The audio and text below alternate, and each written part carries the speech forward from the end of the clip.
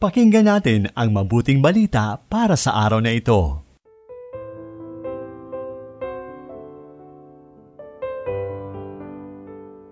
Mapagpalang araw ng Martes, mga ginigiliw kong kapatid kay Kristo. Pasalamatan natin ang Diyos sa biyayang masilayan muli ang ganda ng panibagong araw na punong-puno ng kanyang pagpapala at pag-asa. Muli ihabilin natin sa Diyos ang mga gawain natin sa buong maghapon at hilinging pangunahan tayo sa pagtupad ng ating mga tungkulin at sa mga gawain nating pagdedesisyon. Sa mga nag-text at nagsulat sa amin, asahan po ninyong ipinagdarasal namin sa Diyos ang inyong mga kahilingan. Ako po si Sister Ameline ng Daughters of St. Paul. Pakinggan na natin ang mabuting balita ayon kay San Mateo, Kabanata 12, talata 46 hanggang 50.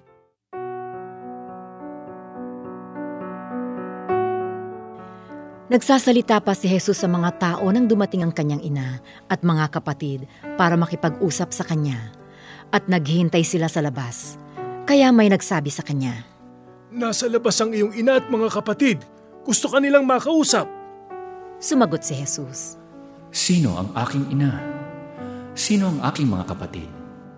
At itinuro niya ang kanyang mga alagad at sinabi, "Narito ang aking ina at mga kapatid, ang nagsasagawa ng kalooban ng aking Ama sa langit, ang aking kapatid na lalaki at kapatid na babae at ina." Mula sa panulat ni Sister Gemma Maria de la Cruz, ang ating pagninilay ngayon. Ikaw at ako kabilang sa pamilya ng Diyos. Bago pa man nilikha ang lahat, nakasulat na ang ngalan natin sa kanyang eternal family.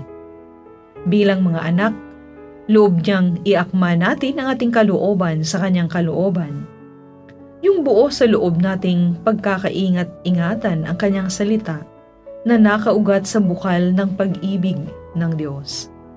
Sabi nga ni Pope Francis, crisp, clear, and witnessed with our own lives. Matunog, malinaw, at ating isinasabuhay. Kung tutuusin, ito ang pinagmumulan ng lahat ng ugnayan natin tulad sa ating magulang, kapatid, asawa, anak, close friend. Paano nga kayang tinanggap ng ating mahal na ina ang sinabi ni Jesus?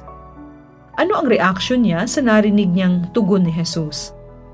Ang kanyang ina at mga kapatid ay ang sumusunod sa kalooban ng Ama. Mga kapanalig, malalim at matibay ang espiritual na ugnayan ni Maria sa kanyang anak. Mas matatag pa sa human mother-son relationship. Kaya tahimik niyang tinanggap at pinagnilayan ang narinig niya. Buong kababaang loob na nanatili siya sa kinaroroonan niya.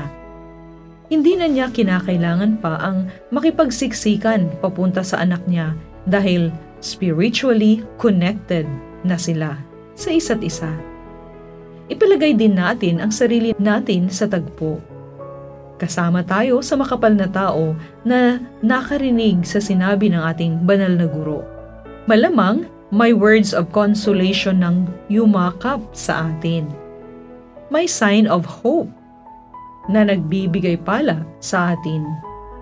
Feeling blessed tayo dahil hindi man tayo karapat-dapat, chosen pa rin niya tayo. Pero ito ang naka-highlight. Tumalima sa kalooban ng Ama, na kapag masakit ang kalooban ng isa, we all share the tears. Kapag may nabigo, lahat nakikiramay. Kapag may nagtagumpay, lahat nagdiriwang. Kapag nanghihina, lahat tumutulong. Kaya, kapag sumunod tayo sa kalooban ng Ama, ito ang magiging booster para tumaas ang talab ng ating ugnayan sa Kanya.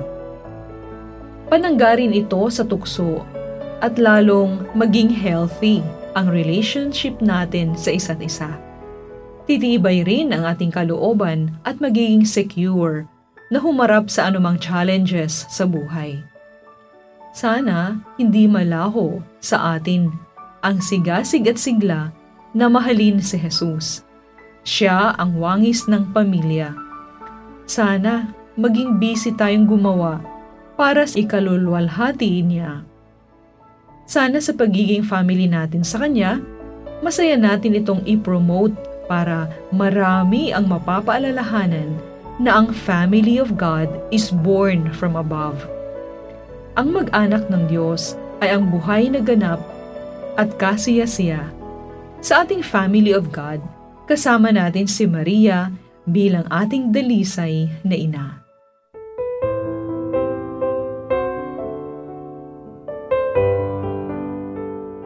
Inyong napakinggan ang mabuting balita para sa araw na ito.